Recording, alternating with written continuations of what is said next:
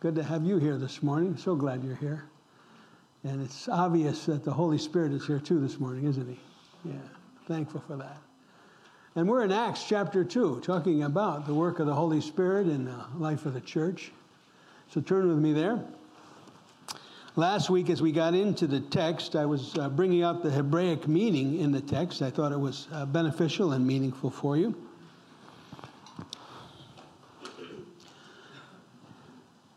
We're looking at the day of Pentecost when it has fully come or has been fulfilled. And Pentecost, the Hebrew word is Shavuot. You could try to say it, Shavuot, right? But the three major feasts of Israel that every male Jew had to attend if he was in a certain proximity to Jerusalem. What were those three feasts? Passover, called Pesach. Pentecost, called Shavuot, and Tabernacles, called Sukkot.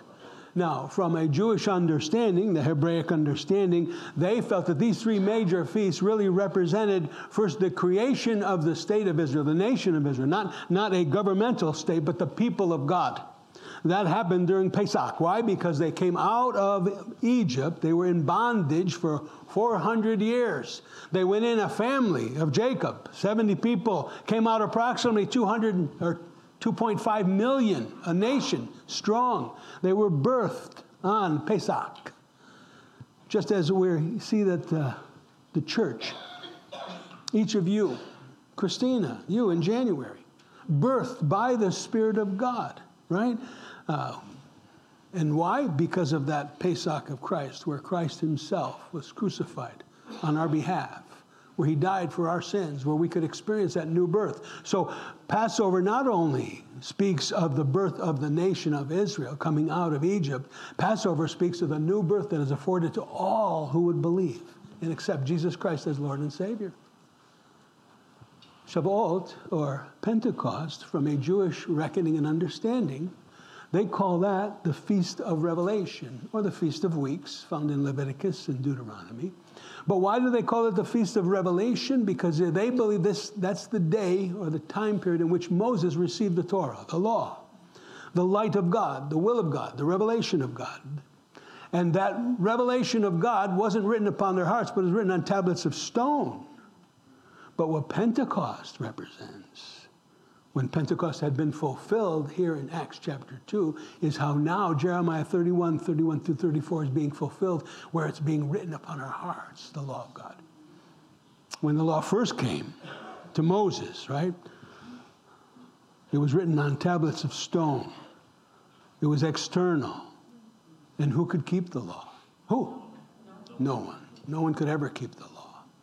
But God said there would be a time coming in which he would pour out his Spirit upon his people, and he would write his law upon their hearts, and he would be their God, and they would be his people. At Pentecost, the revelation of God. So we have Pesach, the birth of the nation, opportunity for a new birth for everyone who would believe, when Jesus Christ fulfilled Pesach. Shavuot, the revelation of God, the light of God being given to the children of Israel. And the Torah really expresses the moral purity, the ethical and moral purity of God, which is a standard we could never meet, could we? No. But we see when Shavuot had been fulfilled here in chapter 2, God writes his law upon our hearts now. And he has fulfilled the law on our behalf, praise God. So from the Jewish reckoning, Passover, the nation was birthed. Shavuot, or Pentecost, or the Feast of Weeks, the revelation of God was given to them. An understanding of the person of God, the will of God, the ways of God. And then the last major feast that every Jew had to attend was which? Sukkot, or Tabernacles. And his name shall be called Emmanuel, which means God with us, God tabernacling with us. And I believe that in all probability, I can't be dogmatic about this, but I believe in all probability Jesus was born on the Feast of Tabernacles. God with us, dwelling among us. Now, the Jews, from a Hebrew perspective, they see that Feast of Sukkot as the redemption of Israel when they went into the promises of God, into the promised land. But for you and I, it's an entirely different matter, isn't it? No. We've already entered into the eternal life through Christ. So I wanted to give you that perspective from a Jewish understanding. So when they look back at Pentecost, or where they don't call it Pentecost, they call it Feast of Weeks or Shavuot, they're looking back at commemorating the giving of the law.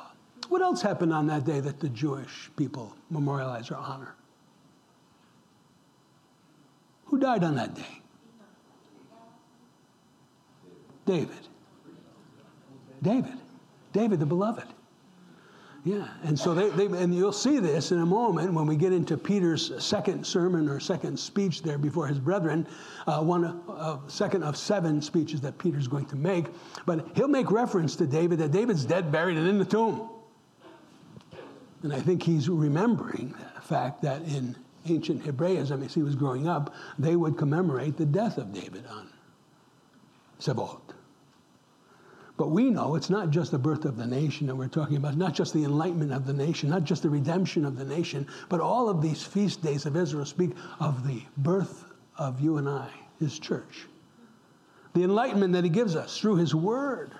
All of the Bible, not just the Torah, not just the first 5 books. And then the redemption that are ours.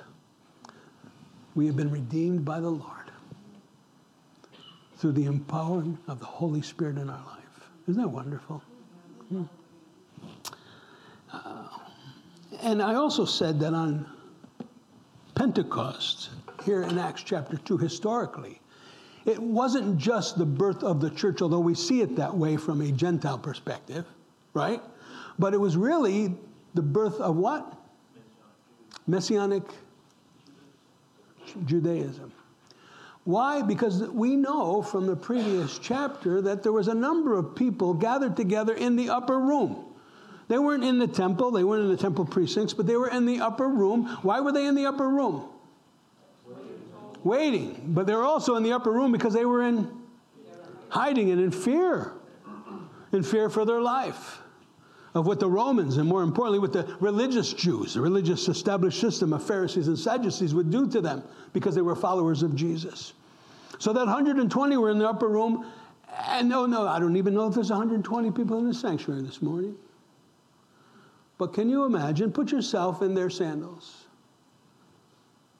What's going on in your heart and your mind right now? You don't know that God is about to do something absolutely wonderful in the reception of the Holy Spirit into your life. But what's going on in your heart, in your mind right now? What are you thinking?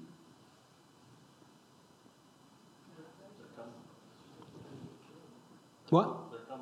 They're coming for us. That could be what they're thinking. Boy, I think they're coming for us. And it's okay.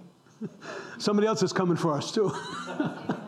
What else were they thinking? They felt the loss of the power of Jesus being with them. Yes. So Jesus, the loss of his presence. Can you imagine how safe they felt, how secure they felt, how provided for when Jesus was, it had to be so cool being with Jesus all the time. You got hungry?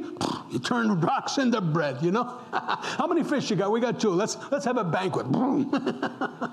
Jesus, I can't see too good. My grandfather, he says, I don't look too good. Well, let me just spit in your eyes. Oh, there you go. How's that? Don't need any glasses. I got this limp, Lord. I mean, whatever it was, whatever situation, whatever concern, whatever affliction, whatever trial, whatever need, Jesus could meet it all. And he did that for 3 years for them. Can you imagine? And now suddenly he's gone. I cannot imagine the ache in their heart.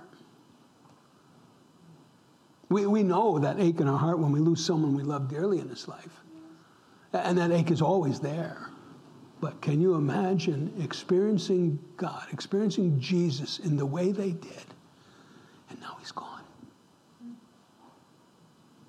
They gathered together in that upper room to comfort one another, to console one another, to weep with one another, in hope that all that he said and this promise that he would return, that he would come again, would actually be fulfilled. We've been doing that for 2,000 years, haven't we?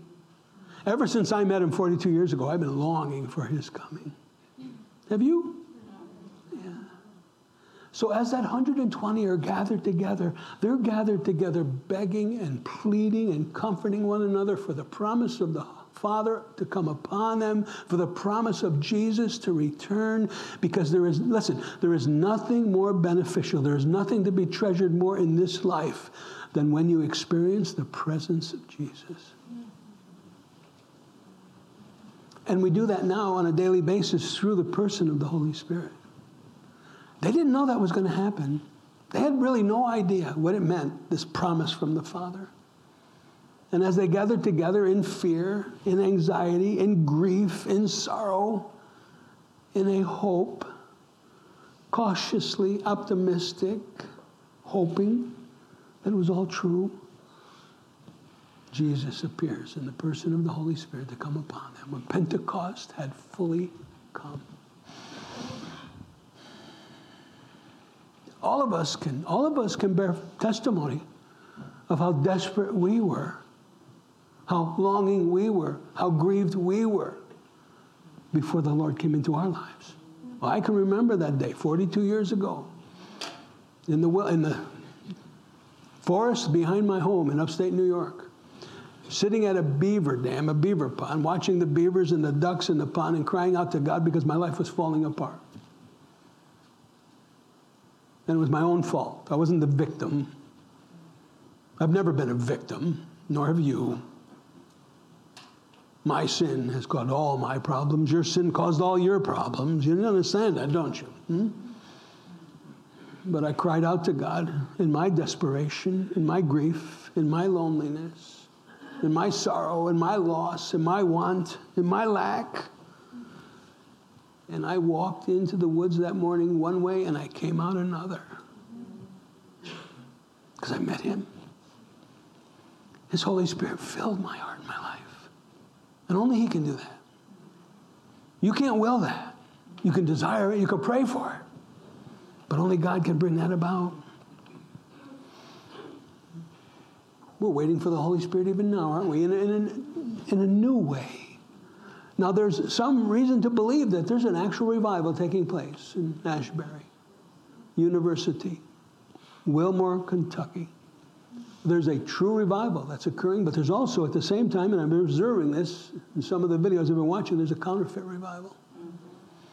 And in every single revival that's ever occurred throughout history, there's always been God's work, and Satan has been trying to counterfeit it and steal the hearts of people away. But there's something wonderful happening. There's an outpouring of the Holy Spirit occurring even now. Why? Because I believe we're in the last days. That Jesus is preparing his bride. And how many of you have that hunger, that thirst, that longing? Tasha, last Wednesday night, you asked me about 10 virgins, didn't you? And she wanted to know the understanding of that parable. You have to ask somebody wiser than me. But parabolic literature is the most difficult literature in the Bible to interpret. It really is. I read one scholar who said you shouldn't even attempt to interpret parabolic literature until you have at least 30 years of study. But let me foolishly jump in. The parable of the 10 virgins. Most theologians agree it speaks of the church. 5 were wise, 5 were foolish. The mystery kingdom, beloved. And I taught you about the mystery kingdom. The one word to describe the mystery kingdom? Christendom. That's right. There are the foolish and there are the wise in Christendom. The wise had their lamps burning, as did the foolish. What's the lamp speak of? Your life. The lamp is your life. What does the oil in the lamp speak of? The Holy Spirit. The oil in the lamp speaks of the Holy Spirit. Your lamp speaks of your life. To try to gain some understanding in what Jesus is teaching us through that parable, how it relates to what I'm talking about right now in our longing for the Holy Spirit, is that the 5 wise continued to have their life filled with the Holy Spirit. They had a reservoir of the Holy Spirit. As Ephesians declares, be ye filled. And the text declares in the Greek grammar that constant filling. Wouldn't you like to fill your car up one time and never have to do it again? But there's a constant need to surrender, to yield, to humble ourselves before God and be filled with His Holy Spirit. And so the wise were in continual state of a conscious awareness of God and His presence and His work and a longing in their hearts for Him. I have longed in my heart to be with Jesus for 42 years now. I'm closer now than I've ever been. I shared with you before, I can smell His fragrance in the air. I feel His breath on my neck. It's that close, beloved. The foolish did not have that desire. They were caught up in the cares of this world. Now, we know a lot of people who claim to be Christian. Whether they are or not, only God knows for certain. But are so caught up in the cares of this world, the deceitfulness of riches, other pleasures and material and position, that there's no regard for the second coming of Christ. There's no regard for the hour in which we're in. There's no ear to hear what the Spirit is saying to the church. But to those of you who know and believe, the Spirit of God is speaking to your heart right now. The 5 wise, longing for His appearing. As Paul would say in 2 Timothy, there's now laid up for me a crown of righteousness, but not for me only, but for all those who love His appearing. And there's a double meaning there. It's His appearing that He's coming soon. Now, aren't all of you anxiously waiting His appearing? I hope you are. But the other meaning to that is that I so love His appearing in my life on a regular basis. As I just yield to the Holy Spirit and allow Him to take over, where my thoughts are His thoughts. My reactions are His actions, not my own. Beloved, we need to petition God, to beg God that He would fill us afresh and anew with His Holy Spirit. Because there's no other way in which you experience the presence of God than through His Spirit. Oh, I can know about God through the Word, but that'll just fill my head. But the person of the Holy Spirit will allow me to know God in presence and in power. You know what I'm saying? And that's what happened to that 120 in that upper room. Listen, that's what God wants to do today, right now. He's the same yesterday, today, and forever. You don't need to run to Kentucky. You don't need to run to the top of the Himalayas. You don't need to run to the Temple Mount in Jerusalem. Jesus said, it is your advantage that I go away. If I go away, I send another helper. In the Greek grammar, one of the same. He sends Himself, the person of Jesus Christ, to the person in the power of the Holy Spirit, to be with you right now, wherever you are. When I was in that forest in upstate New York, crying out to God, He came to me right then and there. Here's my heart, O Lord. Here's my heart, O Lord. Here's my heart, O Lord. Take me. And He did. So I want to tell you, you don't have to run anywhere except in your heart, run to the Lord, asking Him to do for you what you could never do for yourself. And these 120 were never the same again. Were they fearful now? No. They ran out in the streets with boldness, declaring the gospel of God. We see in a moment here, there was another Peter who surfaced as a result of the Holy Spirit coming upon his life. And that's the mark of the baptism of the Holy Spirit in your life, is that boldness to share the Scriptures in love. In love. Acts chapter 2, verse 1. When the day of Pentecost had fully come, they were all with one accord in one place, one mind, one heart, one purpose, one desire. And suddenly there came a sound from heaven as of a rushing mighty wind, and it filled the whole house where they were sitting. Then there appeared to them divided tongues as of fire, and one sat upon each of them. And they were all filled with the Holy Spirit and began to speak with other tongues as the Scripture gave them utterance. Okay, we want to talk once again. I think we have some new folks here. If you're here for the first time, just raise your hand. You're here for the first time? Yeah, very good. Okay. And then those of you who've been here a while, you probably won't remember anyway, so I'll refresh your mind. We're talking about the work and the power of the Holy Spirit in the life of the believer. And so go with me to John chapter 20.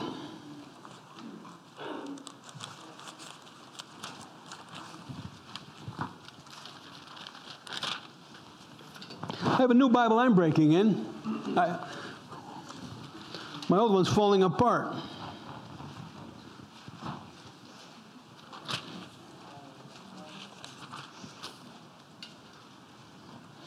Now, in chapter 20, it begins by saying, now on the first day of the week, Mary Magdalene went to the tomb while it was early and was still dark, and she saw that the stone had been rolled away from the tomb.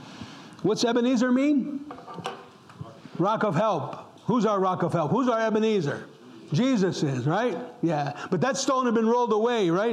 And when we began the book of Acts, I did the introduction. I said the angel took that stone, and what did he do with it? Throw it in the sea of the world, and it began to ripple and ripple and ripple. And we're going to see the ripple effects in the book of Acts. We went and rehearsed some of them in the introduction a couple of weeks ago. But nonetheless, this is the first day of the week, the first day of the resurrection. The tomb is empty. What day of the week is this? Sunday. What feast is that? The Feast of First Fruits. The Feast of First Fruits was never given on a specific day of a specific Jewish month. The Feast of First Fruits, as described in Leviticus 23, was always celebrated on the day after the normal Saturday Sabbath, immediately after Passover. You got that? Good. It's always celebrated on the day after the normal Saturday Sabbath, immediately after Passover. So what day of the week would it always be? Sunday. Sunday. In the year in which Jesus was crucified, buried, and rose from the dead. It was the 17th day of the Jewish month? Nisan. Nisan. Feast of First Fruits. Jesus rose from the dead. It's beyond coincidence that on that same day, a different year, of course, but on that same day, millennium before, Noah and his family experienced the ark resting and the door open. 17th day of Nisan. What did that mean? A new opportunity, a new world for Noah and his family to walk into. Wow. What else happened on that day? Years later, after the ark rested, Israel walked across the Red Sea on dry land. 17th day of the Jewish month of Nisan, a new opportunity, a new world, a new life for all of Israel, out of bondage. And what happened in really truly fulfilling the 17th day of Nisan? That Feast of First Fruits? Jesus rose from the dead. Opportunity for a new life for everyone who would believe. Available to everyone and anyone who would accept the truth. Amen? Yeah. So this is the first day of the week. It was the 17th day of the Jewish month of Nisan, and Jesus rose from the dead. Look at the text now, chapter 20, John's Gospel.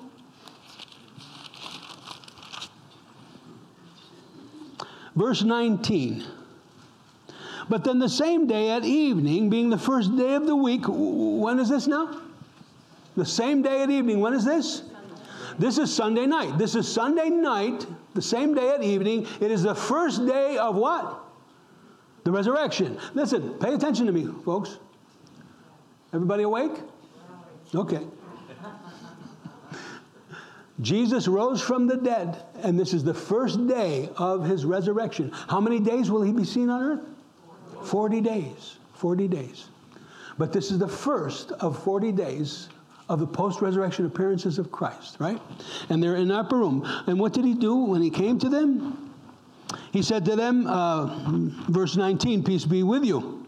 But in verse 21, so Jesus said to them again, peace to you. As the Father has sent me, I also send you. And when he had said this, he breathed on them, and he said to them, receive the Holy Spirit. If you forgive the sins of any, they are forgiven them. If you retain the sins of any, then they are retained. Charlie, it's good to have you with us this morning, Charlie. Does that mean that they have the power to forgive sins? Or they have the power to retain sins? No. But that sharing the gospel of Jesus Christ would give them that power. That if, as sharing the gospel of Jesus Christ, one would receive the truth of the gospel, his sins were forgiven. Her sins were forgiven. If one rejects the gospel of Jesus Christ, their sins are retained. They're damned. It's that simple. Someone asked me the other day, would suicide cause someone to be damned? If a Christian committed suicide, would he immediately go to hell? What's the answer? No. There's only one unpardonable sin. One. There's only one sin for which a person cannot be forgiven. And what's that sin? What you said. Rejecting the witness of the Holy Spirit with regard to the work, the person of Jesus Christ. That's the only one unforgivable sin. As the Holy Spirit is ministering to your mind and your heart, trying to expose the truth of who Jesus is, if you reject that, you've rejected God, you've rejected the opportunity for salvation. But here, Jesus breathed on them and he said, receive the pneuma hagiosune, the Holy Spirit now. Life began in Genesis, right? In the garden as God formed man of the dust of the ground. And how did that life begin in that man? I think a kiss. The breath of God. But I think the breath of God was a kiss that brought him to life. And now here, it's the breath of God once again that takes these 120 and is going to give them new life. The early disciples there, the Holy Spirit came upon them. The work of the Holy Spirit is first, he is with you, right? We call that the para, the Greek preposition used to describe the Holy Spirit, that the Holy Spirit will be with you, guiding you, leading you, opening up your understanding of your mind and your heart, your eyes to see, your ears to hear of who Jesus really is. You can't do that. It never comes by the will of man, but only by the will of God, salvation. But with that para experience, Jesus was with them alongside them for 3 years, wasn't he? Wasn't he? Showing them, instructing them, teaching them, opening up their mind, opening up their heart, opening up their ears, their eyes, so they could eventually see who Jesus really was. The Messiah, the Lord, the Savior of the world. And then now, here in chapter 20, he comes to dwell in them. There's no salvation apart from the Holy Spirit dwelling within you. And once you yield and you surrender your life to the Lord, to his will, to his word, to his way, the Holy Spirit comes and enters your life and empowers you to be all that he desires you to be. What day of the resurrection is this? Now go with me to the end of Luke's gospel.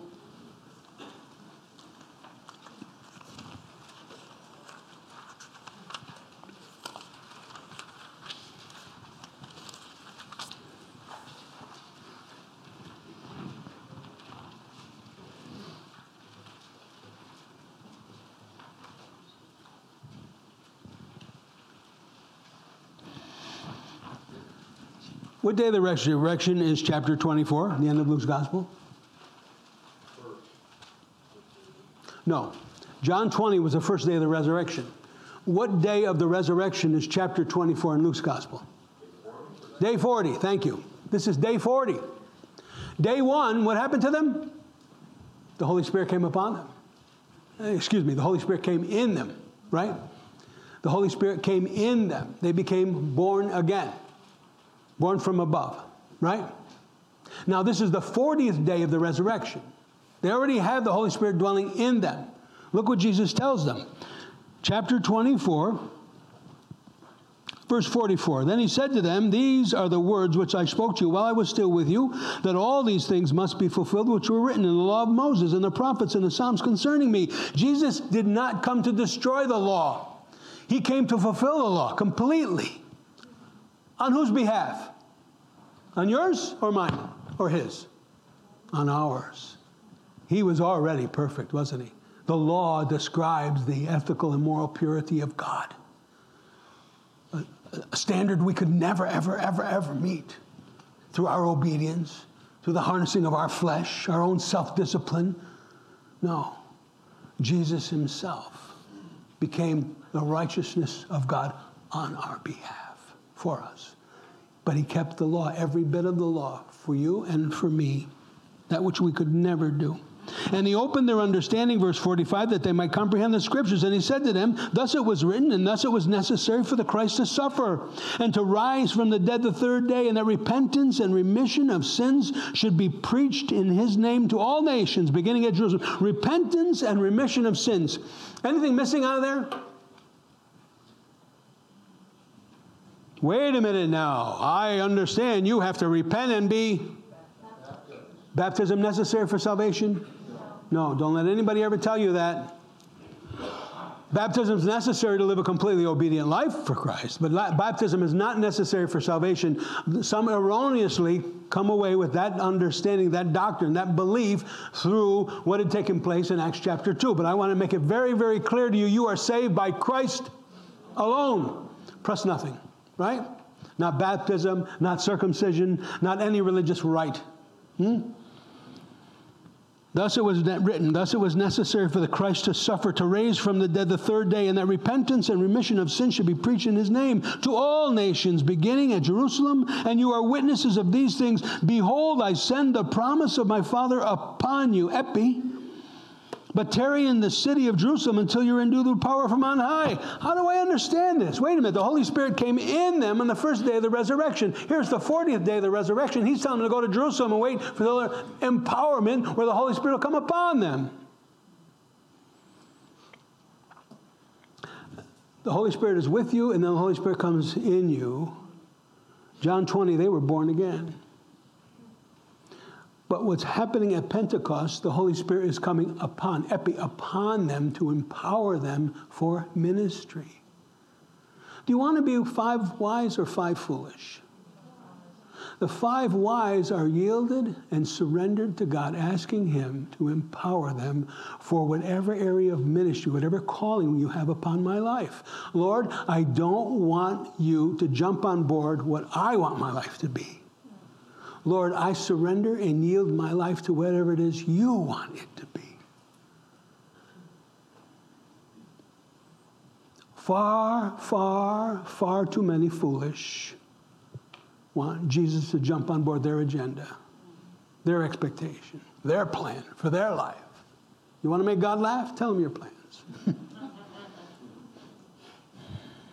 Far, far, far too few are really yielded and asking God, whatever, Lord.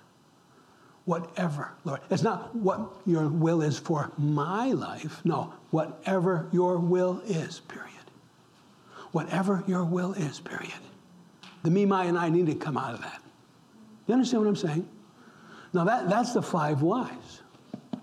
That's what happened at Pentecost. Luke is telling them now, on the last day of the resurrection, that Jesus declared to them, before he ascended up into the clouds, he said, go in Jerusalem and surrender. Yield yourself completely to my Father, to me, and to my Spirit. And wait till you see what we're going to do. Yeah. This outpouring that's happening in Kentucky, I pray that it's exactly what God, well, of course it'll be exactly what God intends it to be. That's a foolish statement. I pray that God is intending to ignite a generation of Americans once again with the person of his Holy Spirit to become everything they never would have imagined. I grew up in the Jesus movement. We'll see that movie on Friday night. I'm a little concerned that it's really a promotion for one person. It's not going to truly present the story as it was. I'll give you a review after I watch it. But there was an incredible move of God's Spirit in the 60s, 70s, early 80s. We call that the Jesus revival, the Jesus movement, where God took a bunch of young people, a young generation that were seeking truth, fed up with the materialism and the capitalism of this day and the greed and the lust and the selfishness.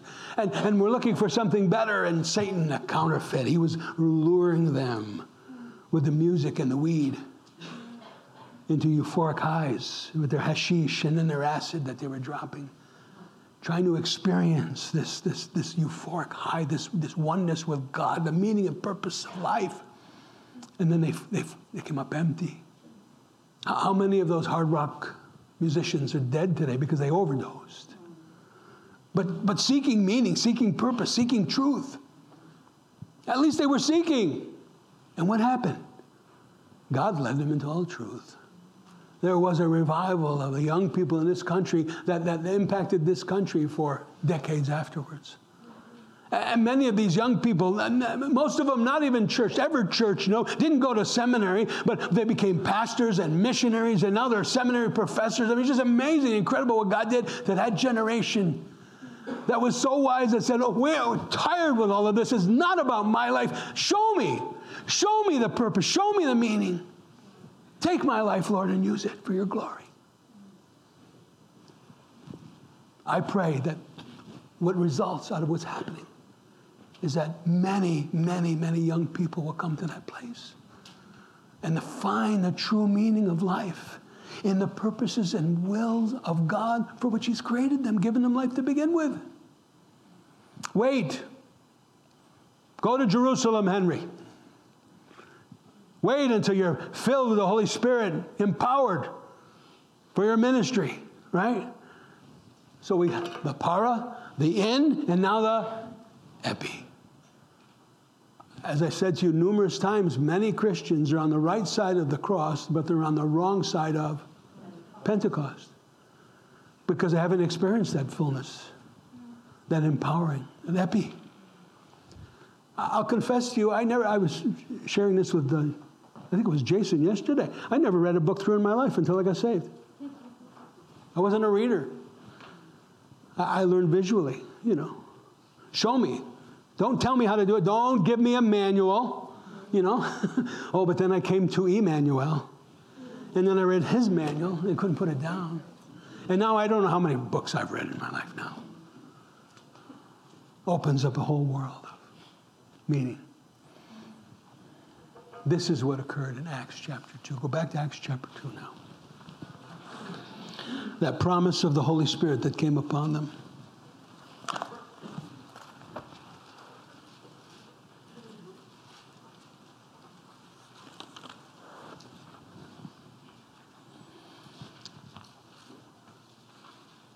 Yes, suddenly a sound from heaven as a mighty rushing wind, and it filled the whole house where they were sitting. Verse 3 of chapter 2, then there appeared to them divided tongues as of fire, and one sat upon each of them. And they were all filled with the Holy Spirit and began to speak with other tongues, and the Spirit gave them utterance. There was fire. When the law was given, when they memorialized this day as being a time in which they remember the Feast of Revelation, the giving of the law, the Torah, what happened on the giving of the law? The mountain was on fire. Mount Sinai, the mountain of God. And no one, no animal, no beast, no person could set foot on the mountain. And if they did, what happened? Fire. All of it was external. The law, external. Here, just do it. Good luck with that, right? The fire, external. But now, listen, that's with the giving of the law. And how many died that day? 3,000 died that day with the giving of the law. How many are saved with the reception of the Holy Spirit? We're going to find out. 3,000. Coincidental?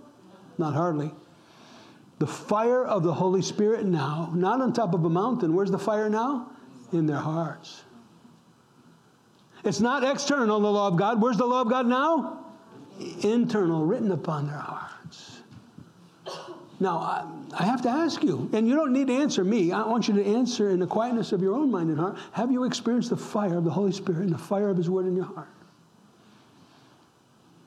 I remember trying to read the Bible before I experienced the Lord, and it was like eating sawdust. Boring. It meant nothing.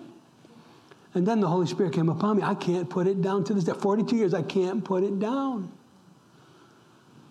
As Jeremiah would say, if I stopped preaching the word of the Lord, it would be, it's fire in my bones, I can't.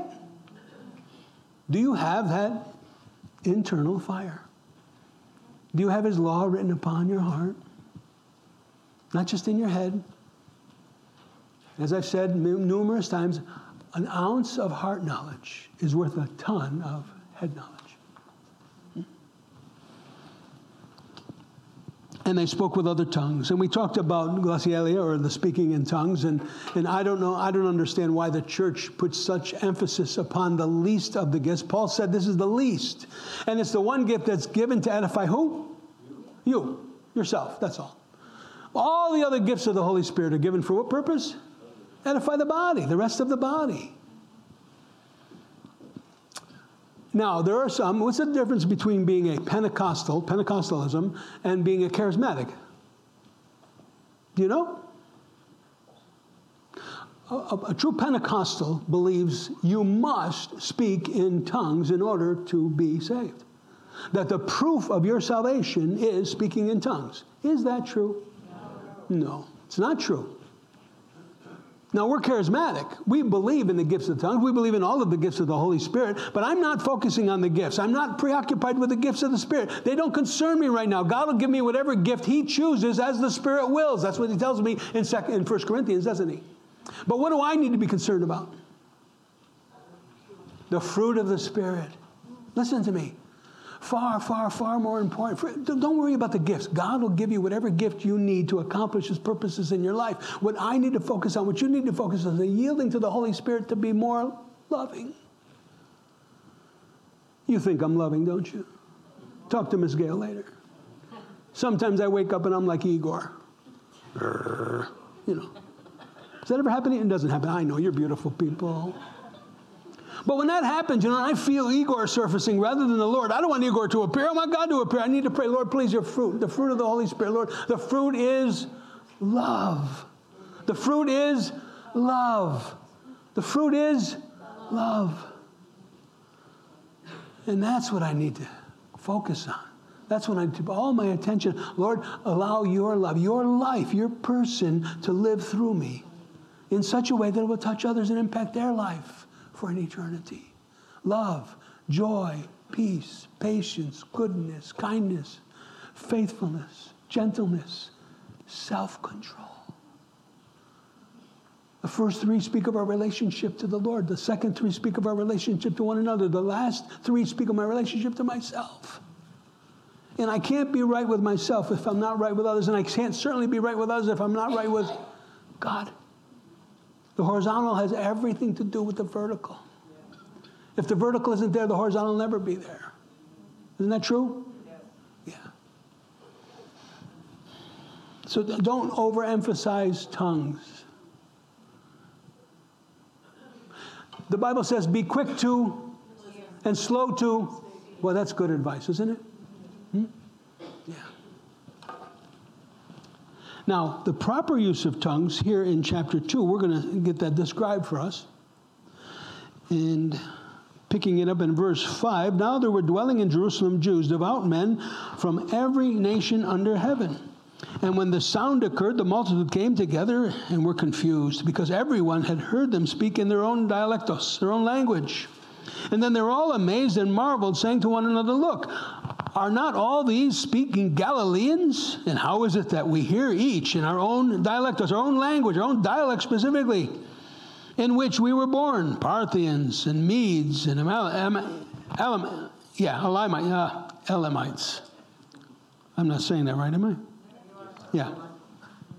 Those dwelling in Mesopotamia, Judea, Cappadocia, Pontus, Asia, Phrygia, Pamphylia, Egypt, and parts of Libya, adjoining Cyrene, visitors from Rome, both Jews and proselytes, Cretans, Arabs. We hear them speaking in our own language, our own tongue, the wonderful works of God, the gospel of Jesus Christ. And so they were all amazed and perplexed, saying to one another, whatever could this mean?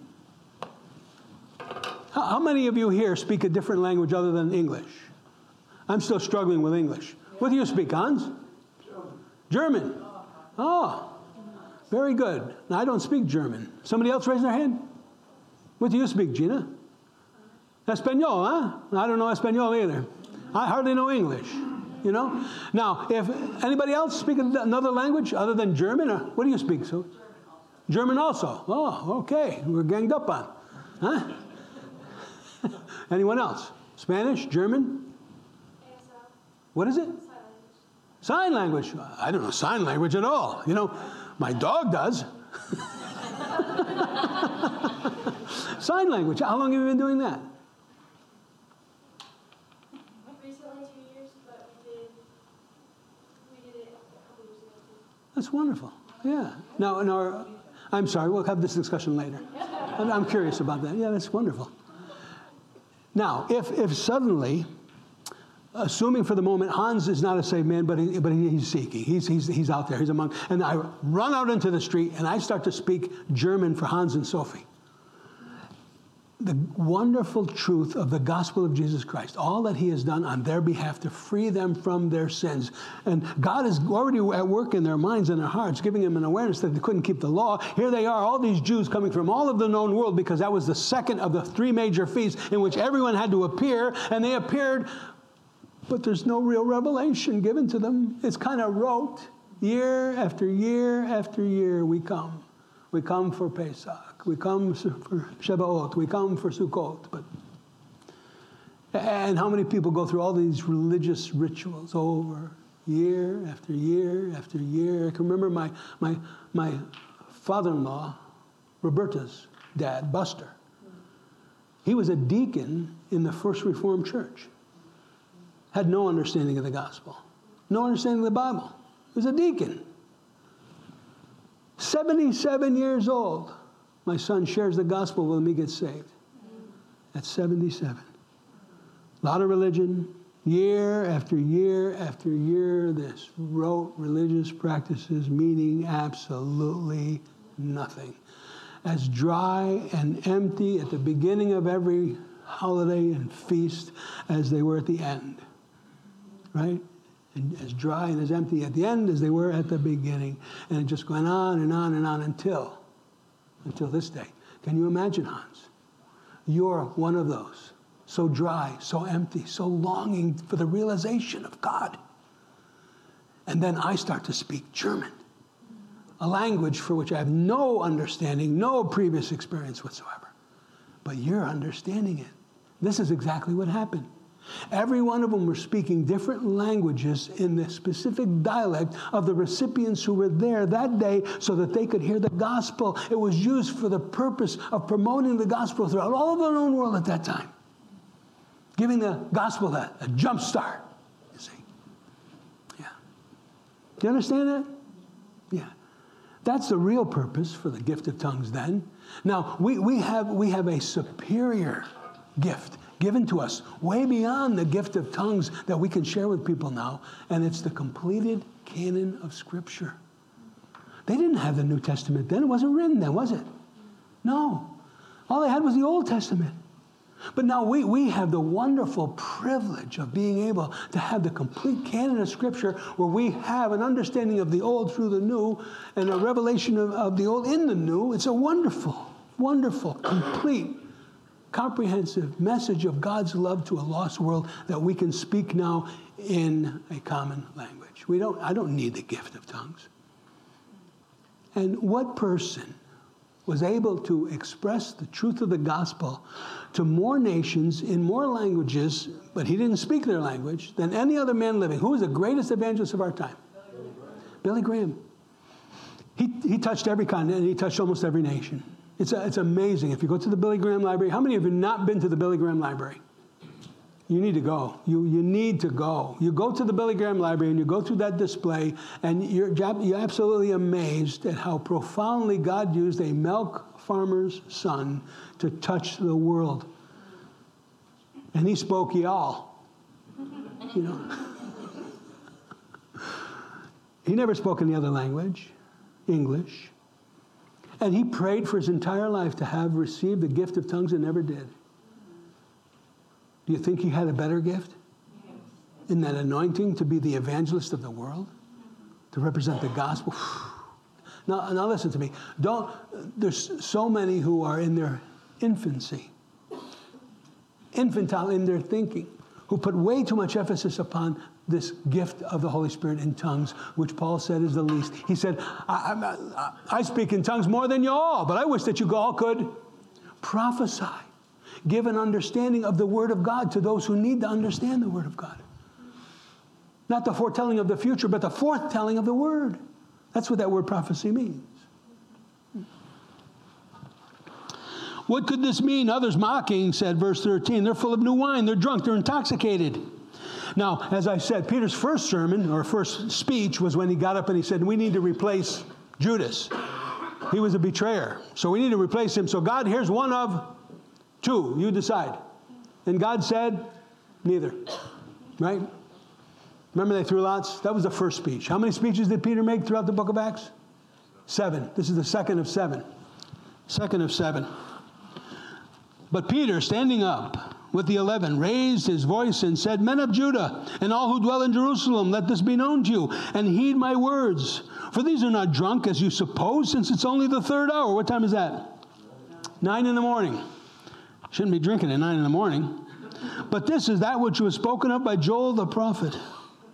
And it shall come to pass in the last days, says God, that I will pour out my Spirit upon all flesh. Your sons and daughters shall prophesy. Your young men shall see visions. Your old men shall dream dreams. And on your manservants and on your maidservants I will pour out my Spirit in those days, and they shall prophesy. And I will show wonders in heaven above and signs on the earth beneath, blood and fire, a vapor of smoke. The sun shall be turned into darkness, the moon into blood, before the coming of the great and awesome day of the Lord. And it shall come to pass that whoever calls upon the name of the Lord shall be saved. Now, contextually, the real fulfillment of Joel chapter 2 is going to happen when? I'm sorry? Yeah. During the beginning of the tribulation period, God is going to pour out His Spirit upon the Jewish people, and they're going to awaken to who Jesus really is, that He is their Messiah, the Mashiach Nagid, the Messiah, the King. And the Holy Spirit is going to come upon the Jewish people, the sons and daughters of Israel, and they're going to prophesy. There's going to be 144,000 Apostle Pauls running around Jerusalem at that time, so filled with the Spirit of God. Now Joel is prophesying this, and it will be preceding what kingdom? The millennial messianic kingdom, the 1,000-year reign of Jesus Christ on earth. But here, what's happening in Pentecost, Peter is saying this is a type of what Joel has referred to. It's not the complete fulfillment of, but it's a type, a topos. And that's what he refers to it as, a topos of the fulfillment of Joel chapter 2. But the complete fulfillment, because did the sun no longer give its light on that day? Did the moon turn blood red? No. None of those horrific things that are going to happen during that tribulation period have occurred. So the complete fulfillment of Joel chapter 2 will be towards the end of the age, the end of the church age certainly, and the end of the period we call the times of the Gentiles, right? Because right now we're currently in the times of the Gentiles, and more specifically, we're in the church age, but that's coming to an end. And when that comes to an end, God begins to work upon the nation of Israel once again, and He's going to bring about His messianic millennial kingdom where Christ will reign for 1,000 years. And amazing things will happen as the Spirit of God comes upon the children of Israel, and they recognize Jesus as their Messiah. Salvation will occur. Messianic Judaism was birthed on Pentecost. It became the church, ecclesia, of the Gentiles because of the rejection of the Messiah by Israel. Oy vey, how could they reject their own Messiah? Why would they reject their own Messiah? Why would God allow that to happen? So that you could be saved. That's right, Pam. God purposed, if you read Romans 9, 10, 11, God purposed, God predetermined the rejection of the Messiah of Jesus by Israel for the salvation of the Gentiles, so that the church could be birthed.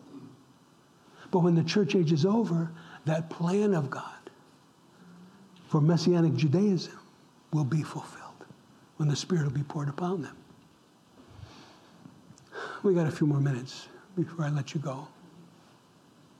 If there is anyone here who's never opened up their heart and their life to allow the healing power of Jesus to heal you from wounds that you've inflicted on yourself or others may have inflicted upon you, but more importantly than everything else is to forgive you of your sins.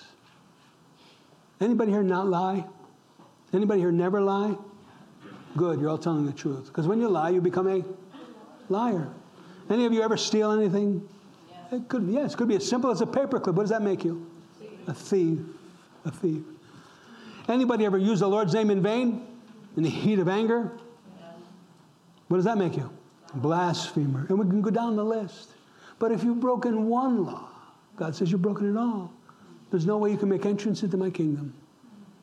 And we've all confessed. At the very least, we're lying, thieving blasphemers. I'm far more than that. Was. But I have been washed. But I have been cleansed. But I've received the forgiveness of God through the person of Jesus Christ and the work of His Holy Spirit in sanctifying me and cleansing me. Now, what I want you to understand is it's a work of Christ alone and not of man. Go with me to John's Gospel, first chapter.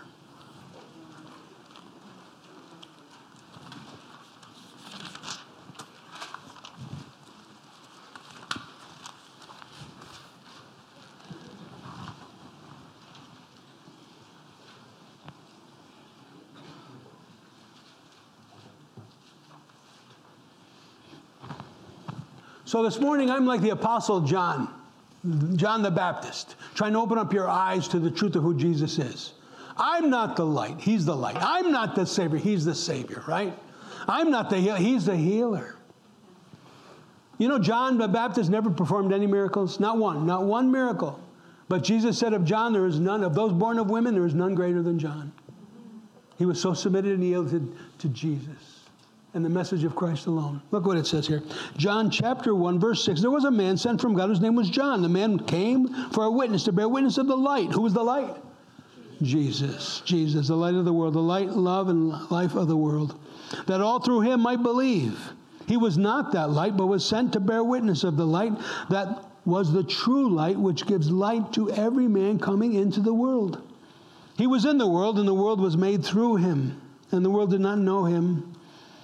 Oh, our nation needs to know him more now than ever before. He came to his own, to the Jews, and his own did not receive him.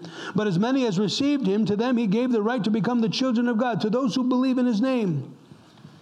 And he gave them a gift. What gift did he give them? And the life was in the light, and he was the light of men. What gift did he give them? The gift of eternal life. You ever fear of dying? Before your salvation experience, for those of you who are saved, can you remember back when you were afraid to die? You're afraid, why is this all going to end? I mean, it's just, what sense does it all make? And now we don't have any fear. Why? Because I'm as dead now as I'm ever going to be. I'm as dead now, right now, as I'll ever be. Why? Because I'm in Christ. There is no life apart from Christ. If Christ were to exit the world right now, everything would die. Because he is the sustainer. He's the Beko of the Protokos. He's that laminin. He's holding all things together. In him is life, is light, is love, and no other.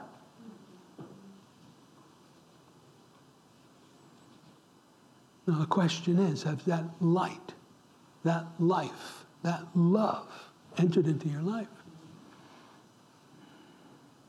And it's not by the will of men. It's by the will of God. Now you may be here this morning and you really don't understand what I'm talking about because that light hasn't hit you. Now I know there's many of you here this morning. You know exactly what I'm talking about because we've been overtaken by the light and the life and the love of Jesus. But if that's not you this morning is your opportunity.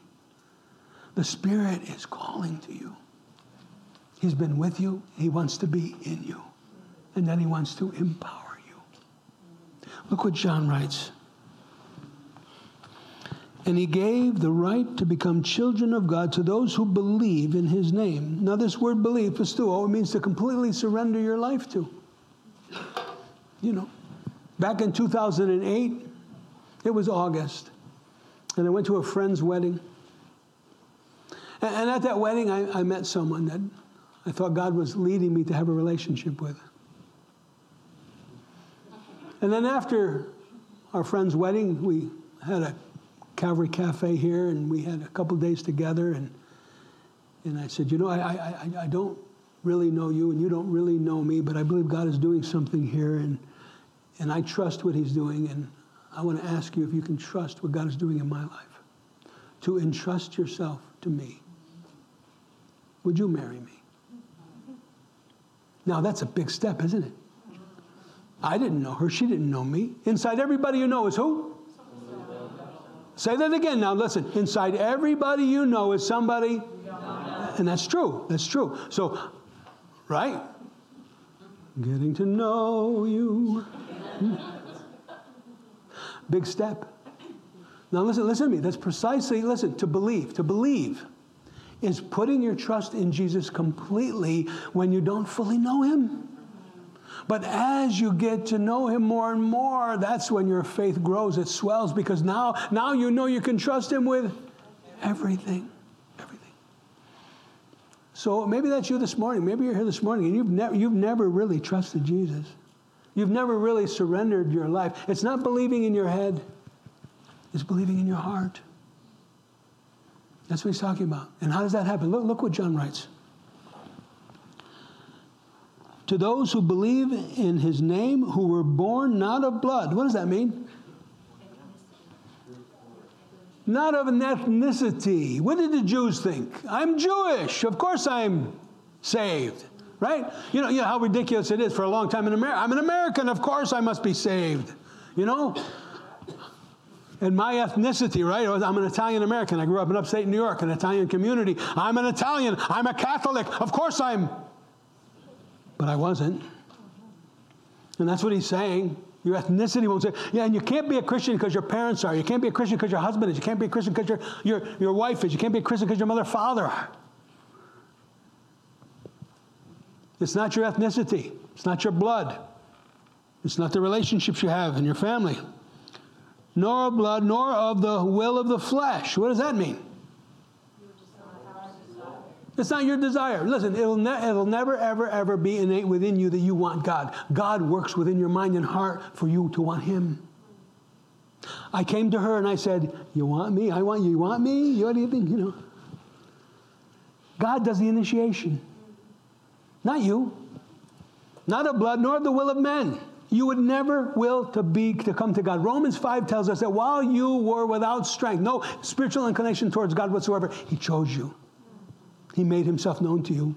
While you were sinners, He says, He saved you. Worse yet, He says in Romans 5 that while you were an enemy of God, He said, now stop that. Let's have a party. Why don't you come love me? Come to my house, right? That's what God has done. Not by blood, nor by the will of man. And what does He say? Not by blood, nor of the will of the flesh, nor of the will of man. What does that mean, the will of man? Works, a religious system. You can never, ever, ever, ever, ever be saved by works or by any religious system. I grew up in Catholicism, and in Catholicism, it's a work salvation. You have to obey all of the sacraments of the church in the hope of salvation, a hope, a maybe, no assurance. Paul writes the first Johannine epistle and says, I have written these things that you may know you have eternal life. So now I know that. I know that. Not by blood, right? Not by any religious system or work that I could do. Not that I even willed it. But God. God came alongside me and opened up my mind and my heart, my ears and my eyes. And I said, yes, Lord. Yes, Lord. Here's my heart, Lord. Take me, Lord. And everything's changed. And He came in me. And then shortly after that, I surrendered everything. I said, Lord, I don't know what you want to do with me. I've sure made a mess of things, haven't I? But Lord, whatever you want of my life, take me. Take me and use me. I had a nice cushy position with General Electric. I was so promoted that I became a professional lunch and dinner eater. And God said, I want you to leave. I want you to pastor this little church. I want you to start this little startup church. We're in that auto parts store. And my father thought I was out of my mind. Are you out of your mind? You're throwing your life away. Why would you do something so stupid? It's not stupid at all. I didn't throw my life away. I gave my life away to Jesus. Epi, upon.